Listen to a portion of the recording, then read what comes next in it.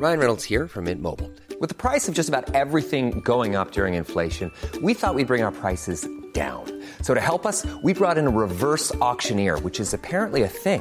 Mint Mobile Unlimited Premium Wireless. How to get 30, 30, bit to get 30, bit to get 20, 20, 20, bit to get 20, 20, bit to get 15, 15, 15, 15, just $15 a month? Sold! Give it a try at mintmobile.com/switch.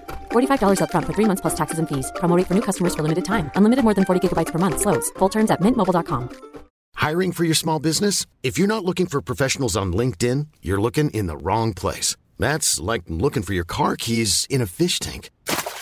LinkedIn helps you hire professionals you can't find anywhere else, even those who aren't actively searching for a new job but might be open to the perfect role. In a given month, over 70% of LinkedIn users don't even visit other leading job sites. So start looking in the right place. With LinkedIn, you can hire professionals like a professional. Post your free job on linkedin.com/people today. Burrow is a furniture company known for timeless design and thoughtful construction, and free shipping, and that extends to their outdoor collection. Their outdoor furniture is built to withstand the elements, featuring rust-proof stainless steel hardware, weather-ready teak, and quick-dry foam cushions. For Memorial Day, get 15% off your Burrow purchase at burrow.com/acast, and up to 25% off outdoor. That's up to 25% off outdoor furniture at burrow.com/acast. You might be planning to see family this holiday. You might be planning to travel or just relax at home. But nobody plans to get sick. So take steps now to get this year's COVID-19 and flu vaccines. A message from the Virginia Department of Health. Whatever kind of night you're having, start it off right with Drizzly, the go-to app for drink delivery. Whether you're mixing up a Bullet Bourbon Old Fashioned for a cozy night in, or Kettle One Bloody Mary bar for a birthday brunch, you can get the perfect beer, wine, and spirits for any occasion delivered with Drizzly. So, what's it gonna be? Download the Drizzly app or go to drizzly.com. That's DRIZLY.com to choose your drinks today. Must be 21 plus, not available in all locations.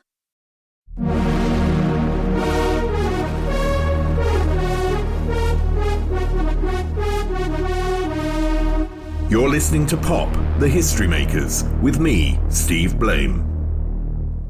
Welcome to the second part of this podcast with Sam Brown. In this part, she talks about the loss of her mother. Now, normally I don't talk a lot during the interviews I conduct, but here I also talk about the loss of my own mother. It's one of the things we have in common, and it's not morbid, but reflective and sensitive. So I hope you enjoy this enlightening look into the life and music of Sam Brown. For me, it proves that we are not just made up of what happens to us in our lives, but how we react and change and develop from those events. Want big savings on best-in-class supplements? From November 21st to 28th, you can save 25% on all of Bioptimizer's products. No restrictions and no limits. This is their biggest sale of the year, and it won't happen again until 2023, which means right now is the best time to stock up on Magnesium Breakthrough, P3OM Probiotics, Masszymes, and more. Just go to www.bioptimizers.com/podcast10 and enter podcast 10 for 25% off any order during 2022 Black Friday, November 21st through 28th. Do you think there was a certain naivety on your part in terms of knowing what the music industry is, or definitely was at that point? I don't know if it is because I'm not really that involved in it, but you know, if that really was that, and that you were actually quite naive to expect it to be something different. I absolutely was totally naive. I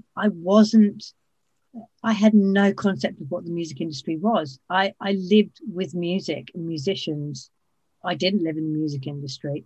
It was a horrible shock. It was a really horrible shock, you know, because I'd seen, I suppose the most I'd seen of it was my dad and his attitude towards publicity, which he didn't really like it. But he was basically like, you don't show the bastards anything. You know, you don't give yourself away. You don't tell the truth in interviews. You don't, you know, you tell them what, you know, it's all an act. Whereas the first thing he said to me was about our meeting. And I suppose what I took away from my dad's attitude, which I do understand, and I think it provides a safety net, and it's sensible, actually. It is sensible because it draws, you know, it gives people boundaries, which is good. But for me, and I know this can sound incredibly hippie, but every person that I meet is there. They, you are you, and I am meeting you, and that is to me valuable. And because I'm not doing it to, to further my career, because I was actually, because I was working for a record company, but from my own point of view, what was more important was how I was spending my time and whom I was spending my time with. Does that make sense? Yeah, you said something very interesting there. You said, I was working for a record company. Now, that's maybe the reality, but that is, to me, it's a weird thing to say. Is it? When you're an artist, it's like, I don't know, it's like, this is me. This is what I want to do. But actually having the confidence to do that I didn't have the confidence to do that. I was on the back foot already because I didn't look the part, I didn't act the part, and I didn't want to do the things they wanted me to do. So everything was a compromise and a battle. And when when you make music and you write songs, at this point, I should say, I've been to America to write with people. I'd written with lots of other people. I collaborated with people. I've been working with musicians. I'd been doing music for, let me think, probably 6 or 7 years already. And I think it was a shock because they just weren't interested in music and they didn't know the first thing about it, as far as I could tell. They didn't know when something felt right. And when you work in music, it's really important that it feels right, because it's not like working in an orchestra or you're making it up. If you go in to do a backing vocal session, you usually write the backing vocals, you usually create the backing vocals, and and that's how it was. So to have it sort of formularized and set in front of you, and it's like, you can't do that, and you can't do this, and you have to do this, and you have to behave like that. And, it wasn't that I was a difficult person, but it was a shock.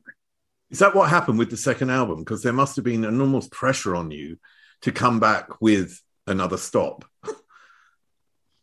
Well, I think they wanted that. And to me, that seemed incredibly short-sighted. I did, however, write at least 3 rocking blues soul ballads, which are really good. And, there's someone outside my window, Steve. I don't know what's going on. Give them a wave. I'm going to shut the window. There we go. So I think I did do that. But the thing about Stop was it wasn't indicative of my music anyway. It's the one that they picked up on, but it was the odd one out, definitely. And the blues soul element for me came later, really, when I started working with Jules, and I started to really understand it and where it came from, and all that sort of stuff musically. One thing we have in common, and this is a tough one, it's a tough one for me as well, is I nursed my mum who had cancer for 3 years. She had lung cancer. She was a lot older. She was 93 when she died. And I'd been incredibly close to my mum in my life. And in the last 15 years, I live in Germany, and I would travel backwards and forwards and look after her. And it grew and grew and grew until I lived there the last 3 years and accompanied her until the moment she died. So I went through that whole process. And I hope this isn't difficult, because I do find talking about it valuable for me as well. That when her diagnosis came, I mean, I was with her when her diagnosis came, and it's obviously incredibly difficult for the person when they get that diagnosis, but it's also incredibly difficult. And I would imagine it was also incredibly difficult for you at that moment, because like me, I was trying to be strong and trying to say to her, okay, there's still time. Hopefully we can enjoy these things and all that sort of stuff. And at the same time in my head, and I wondered if that was there with you, that I was thinking, shit, what the fuck am I going to do without mum? And I just wondered if you went through that whole process as well, and how you remained strong, or did you manage to talk about it with your mum? Well, yes. Okay, so where do I start with this? It wasn't... So my mum she was 50 when she died, so she was very young. And she only discovered she had cancer because I made her go to the doctors. I said, "You've got to go. That's not right. Go to the doctors." And she went, and she was diagnosed with bowel cancer. Now, my mum and I, we were very, very close, and we worked together a lot, and we had a filthy sense of humour. And when she was diagnosed, I can't remember the time scale, but around that time, we got pissed one night and we wrote 3 pages. It was basically, it's like, well, Mrs. Brown went to the doctor with her piles swinging gently between her left thighs. And, it was absolutely, the whole thing was hysterical. So basically, completely different to your experience. We both completely took the piss out of it, is what happened initially. And then I think my mum was she really wanted to be happy all the time. She very much felt strongly that there was no point ever in being negative. She was completely positive. She changed her diet. She looked after herself, but she didn't want to read about it. She didn't want to talk about it. Myself and my brother said, look, it would be really good if you did this is a bit further on, if you did just go and do a bit of counselling, or see somebody. And she went and she came back. She said, "I'm not bloody going back there." I said, "Why not?" They said, "They made me cry." I'm not doing that again, and it was like, because, she hadn't necessarily had a really easy time of it. So I think she basically ignored it. Mum basically ignored it. And I think that when she just lived her life to the best of her ability outside of what she had to do. So she had bowel cancer and they operated on that. And then they found she had secondary liver cancer, which is what killed her. And she just remained very positive. She knocked up a whacking credit card bill by buying dresses from Vogue, which I think she left for my dad. And she just blipped. I remember her being because she had health insurance, which I don't have, but she was in the London clinic, and she'd be there with all the magazines that hooked up to her chemo, which made her so very ill. And she'd be there and she'd be going, and she'd flick through and she'd go, "Pass me the phone." And she had a landline, obviously, in those days. And she phoned up Vogue. She said, "Yeah, I want to buy the dress on page 195. Yep. £2,000. Yep, that's fine, in white, thank you. Yes." And she literally it was like, bollocks to you, cancer. I am gonna really live my life. And she did. She looked amazing. She carried on singing. She very publicly dealt with her cancer in Holland. I've seen excerpts on TV shows. Yeah, I've been watching them, and quite, I felt like, oh God, that's a really tough, in a live show in front of a live audience, to ask about someone's cancer when clearly, and you can see in your mother's face that she's presenting hope, but at the same time you have this feeling she knows. Do you know what I mean? Yeah. And that she said something like, well, they said there's nothing that can be done, but there is another treatment. So she was grasping onto a little bit of hope, which I experienced with my mum, that everything was always this little bit of hope that it isn't going to happen.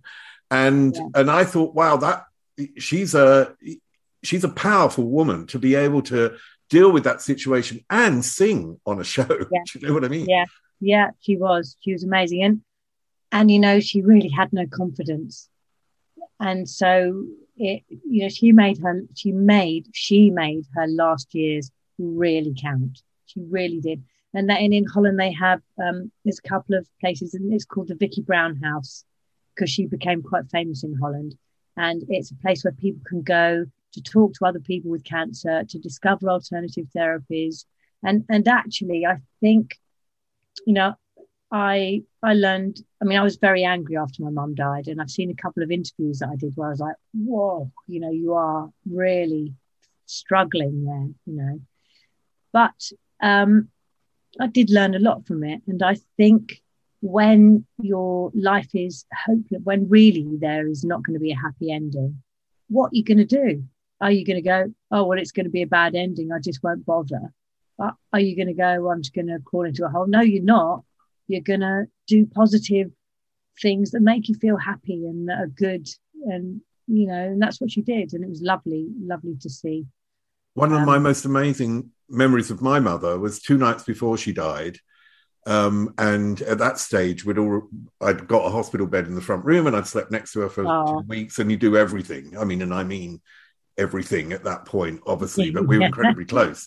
And 2 nights before she died, she said, "I want to talk to you." And I knew this was going to be the last communication. I knew this was going to be the moment that she was going to say what she wanted to say. And it was the most beautiful thing, and it will never, ever leave me, that she told me what she wanted for my life. She started off and she said, "I want you to meet a man who is as kind to you as you have been to me." And then she looked from the future to say what I was doing with my life, all along the lines of what I want in my life. Do you know what I mean? Yeah. So I have this sort of vision of when I'm low, and I feel like, oh God, things aren't going that well, then I think of that moment and it will pull me back. And I wondered if you had a moment with your mum that you don't have to tell me what it is, but that moment where you can cherish and you can look back and that gives you the will to carry on. I don't think there is a specific moment for me, actually. But I think as I get older, I have so many good memories of being with my mum.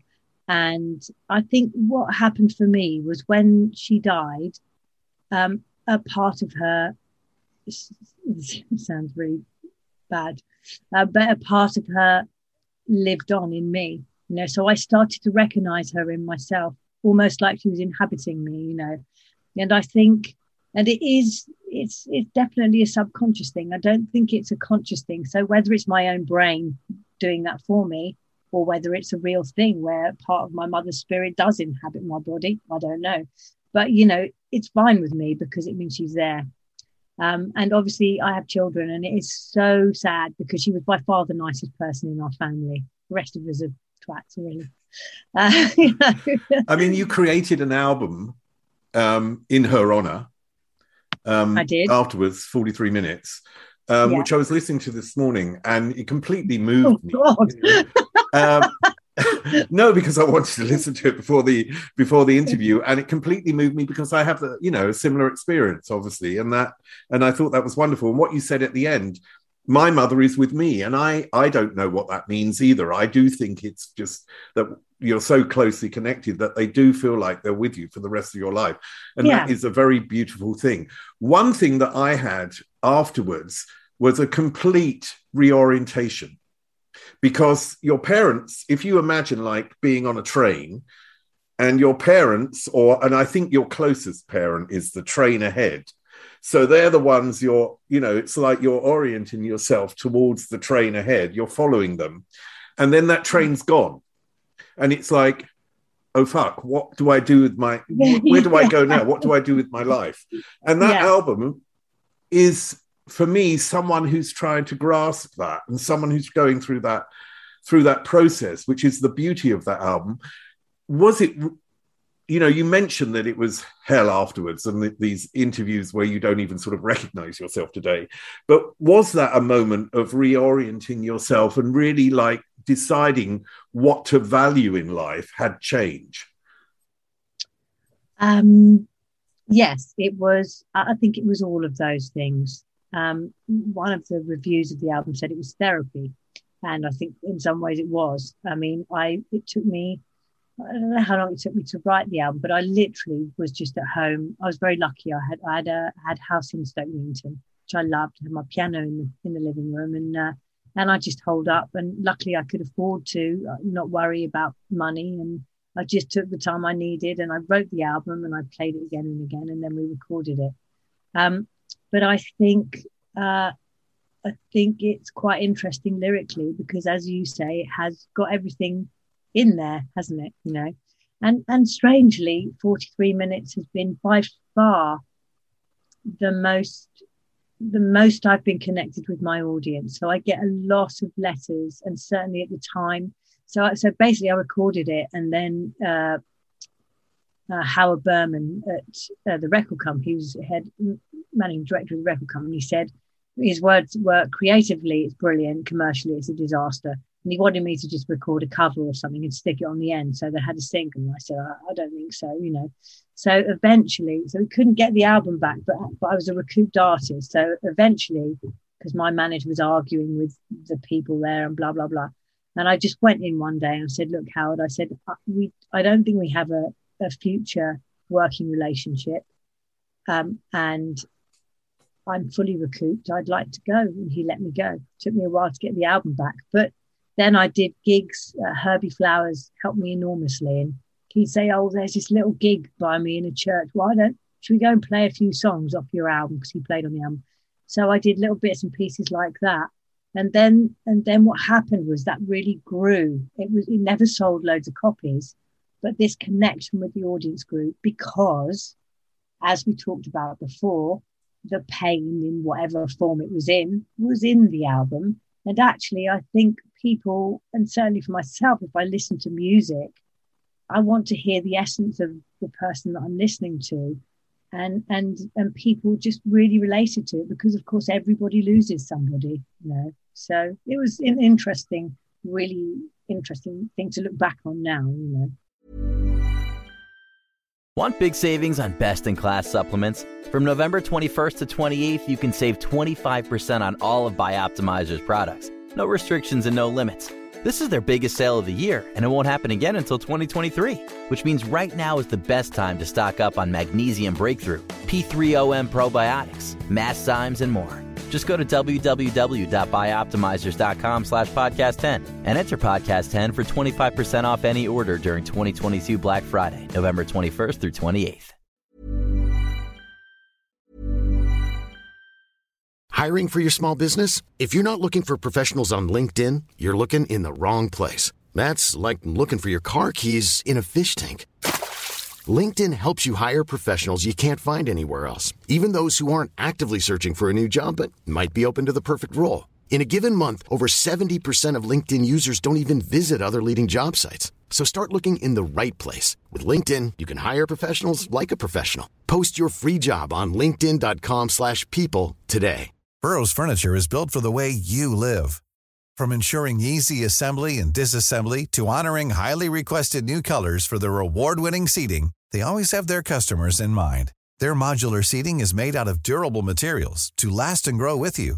And with Burrow, you always get fast, free shipping. Get up to 60% off during Burrow's Memorial Day sale at burrow.com/ACAST. That's burrow.com/ACAST. burrow.com/ACAST.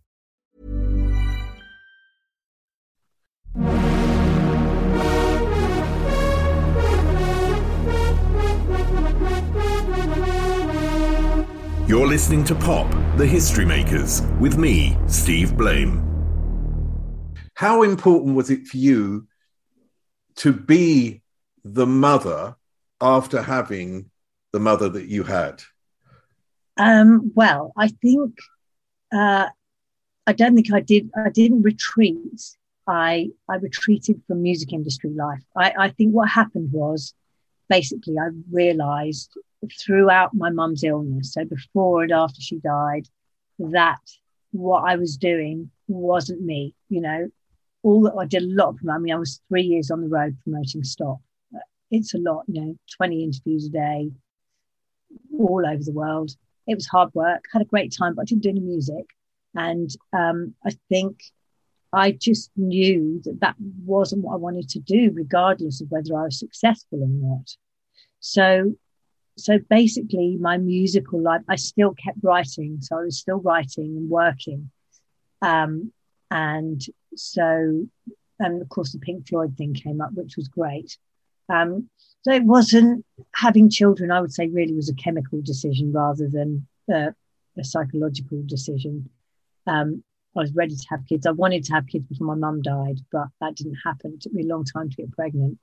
So I didn't have Vicky till 1993, and then went on tour with Pink Floyd in 1994. So I was still working. I didn't kind of withdraw, if you like, at any point.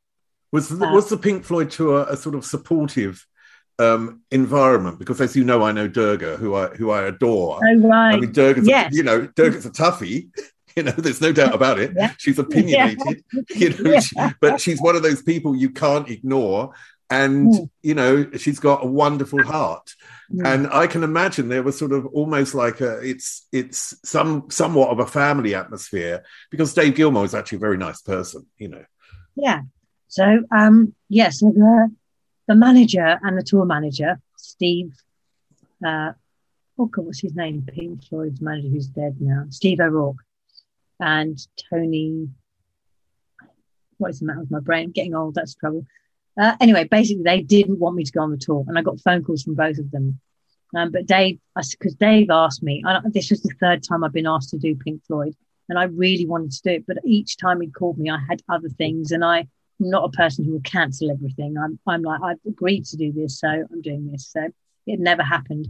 I'd worked with Dave a lot. I'd known him for a long time. And I'd done the backing vocals on the Division Bell. So anyway, I said, look, fine with me. I said, but I'm not doing the tour unless my daughter can come with me. She was 3 months old when we did the album. They were like, you can't bring a baby on this tour, blah, blah, blah, blah, blah. And they're both lovely men, both of them. Tony Howard, Steve O'Rourke. And I did end up going. And actually, Vicky was just the joy of the tour. Everyone loved her and we had a great time. Durga was kind of partying quite a lot at that point, so her life and mine didn't really, obviously we got fine and the tour was fine, but I did get very close to Claudia, because Claudia was a bit more of a stay in her room. She's a bit slower, she liked to join, so we'd go out for walks with Vicky, and she's very Peckham. She very sadly died, I don't know if you know, but a couple of years ago now, way too young. But we got on great. And yes, it was, they really looked after us. And there were lots of other kids on the tour. So Nick and Nettie's children were there, had 2 boys. Dave and Polly were just getting together, but Dave's kids were around as well. So, it was a family atmosphere. We were very looked after. It was a great thing to do. How do you see your development in your albums over the years in terms of their musicality? Because you said you look back and you see the Stop era as, well, I'm gonna choose a word for you, but it isn't really right. Sort of more bubblegum in relation to what you do today. So I'm just wondering how you see your own musical progression and how you value your own music today. And do you find the latter stuff much better in your own terms than what you did earlier? No, I think what we're talking about here is production values. I don't think my songwriting's changed that much. I think hopefully I've got a bit better at it. Wait till you hear my new stuff. But it really is about production, isn't it? And I think I was so sort of, it's quite interesting when you're a sort of blossoming singer-songwriter, which I saw myself as a singer-songwriter. So Joni Mitchell, I didn't mention before, but, a big fan of singer-songwriters from a very early age. But the record company, it just wasn't fashionable. So Stuart Horner, my publisher, who I'm still really with now, sent me over to America, and then hence I wrote Stop and some other bits and pieces. But I think I've become much more aware of genres as I've got older, and I think that it's a shame that there's not more creativity within record companies, where they can, rather than trying to get the artist to do something or criticizing them, they focus on one particular aspect of what they do and say, look, why don't we do an album? Because Stop was all over the place, they said to me, it's too mixed.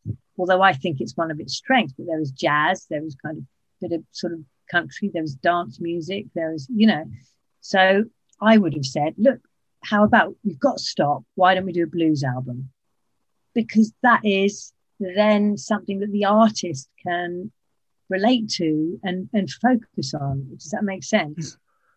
Yeah, but I think really what you're talking about is production values, and I think that I just was never very confident. I really only got my confidence when I started working with Jules Holland, and he was very good for me as a friend, and still is, and encouraged me to be who I was, which hadn't really happened up until then. And as close as I am to my brother, he's a very strong personality where music is concerned. And I had to, at some point, kind of disconnect from that. Not with Pete, because we're very, very close. But I needed to go off on my own and just try things on my own, because I'm quite slow and have to do things at my own pace and on my own, because I can't bear people watching what I'm doing. So I'm not a person to go and go, no, it's got to be like this. We're going to do this, So that took a long time for me to do. And I still don't really have a concept of what that sounds like to other people. I mean, obviously it's much more organic, certainly the last few bits and pieces I've done. But does that answer the question, Steve? Yeah, well, the other thing I wanted to talk about, because you lost your voice. Yes. And that must be, for a singer, a real loss.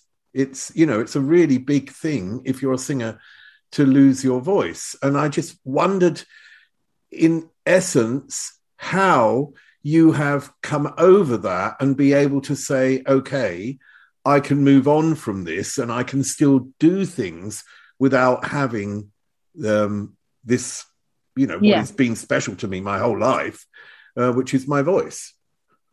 Well, I don't really. I mean, if I'm really honest, so I lost my voice in 2007. And I've only just got to the point which you've just so very beautifully put. And I think it was because in lockdown, I started, because everyone was saying to me, you can still write, you're a really good writer, But when I wrote, I used my voice to write the songs. And so, it's difficult. But I've been teaching ukulele since 2010, which I love, but which hasn't been great for my voice and still isn't, because I have, even if it's really bad, I have to sing to get them to play, because people who are not musicians, they don't just suddenly pick up and sing loud. And if you're not singing, it's very hard to get the feel of the music going. So I had to sing, which has been destructive, I have to say, but it's also been good in other ways. But in lockdown, what happened was I got back in touch with my friend Danny Shogger, and I said, we've been talking about writing for ages. And he's always been great with me. If things have been difficult in the past and I've had trouble with doing vocals, I mean, Pete's fantastic to work with as well. But Danny is he's a gentle friend. He's very kind and he gets it. And so I've done the work I've done with him on occasions. He's very good with vocals. So, and so I said, you fancy writing? I said, I think I'm about ready to have a go. I said, I've got a few ideas. And I said, I've written a couple of sort of instrumental electronica things. Do you want to hear them? And I sent them over. He said, oh, yeah. He said, well, we'll do a bit of writing. Anyway, we've written an electronica album, but it has got singing on and it's all auto-tuned. And I think, well, fuck it, I've earned my stripes. If anyone's allowed to auto-tune, I am. And I look back and I think, God, I sang so in tune and now it's so awful. It's like... what is it about the ukulele that you love? Tell me what it's an odd, it just seems, well, I don't know, maybe it isn't an odd choice, but in my head, it's sort of like, oh, the ukulele, it's an odd, and I know it's sort of in, isn't it? Oh, there you go. Sam Brown on the ukulele. Yeah, come on. All right, so you could play anything on the ukulele. I haven't got my glue on now, so I'm going to be a bit rubbish, but you can play, let me think, okay. Oh, God. So what most people do is they go for a pop song that they want to play, like Baba Love, excuse my voice, Baba Happiness, hello loneliness, I think I'm gonna cry. All right, okay, so you've got that. That's your obvious thing, 3 chords. Wow, I can play an instrument. That's brilliant. Hooray. But then you can do things like, see if you know what this is.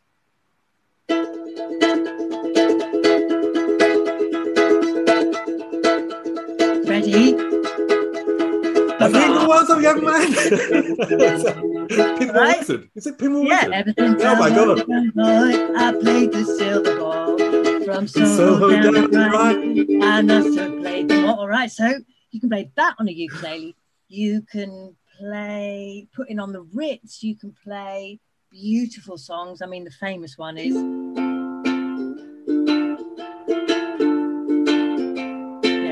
Though the days are long, twilight sings a song of the... So, you know, there's so much you can do. And I think it's a really lovely way to learn music, because learning music, there's so much you have to learn. There's chord structure, there's, you know, what a chord is made up of. There's strumming patterns, because essentially, like a guitar, it's a rhythm instrument. And I suppose what really got me doing it was I couldn't play it. So because I couldn't play it, I was learning, and a couple of people said, can you teach me? So I was like, well, yeah, but I don't really know what I'm doing myself. So I've learned with my pupils, and it's been great fun. Good fun. You can't take it too seriously, though, obviously. That's brilliant. It's brilliant to have an outlet and to be able to do something creatively, because you obviously absolutely need to express your creativity today as well. And one thing you said at the beginning was that, you know, that sometimes life can, you know, give you shit. And, you know, you've had your fair share throughout your life. But I started with something which I want to say again, that I really do think one thing you haven't lost, and you may have lost your voice along the way, but one thing you haven't lost is this innate warmth and kindness. And it's still there. And it was lovely to talk to you. Thank you, Sam Brown. Lovely to talk to you. Can we go for a drink one day, Steve? We can certainly go for a drink. And one thing I promise, I will never, ever try to sing in public again. So that's it for this Sam Brown interview. I hope you enjoyed it as much as I did. And maybe you also felt like I did, that Sam's experience had some commonality to my own. Please rate and don't forget to listen to the other interviews. I'll see you next time.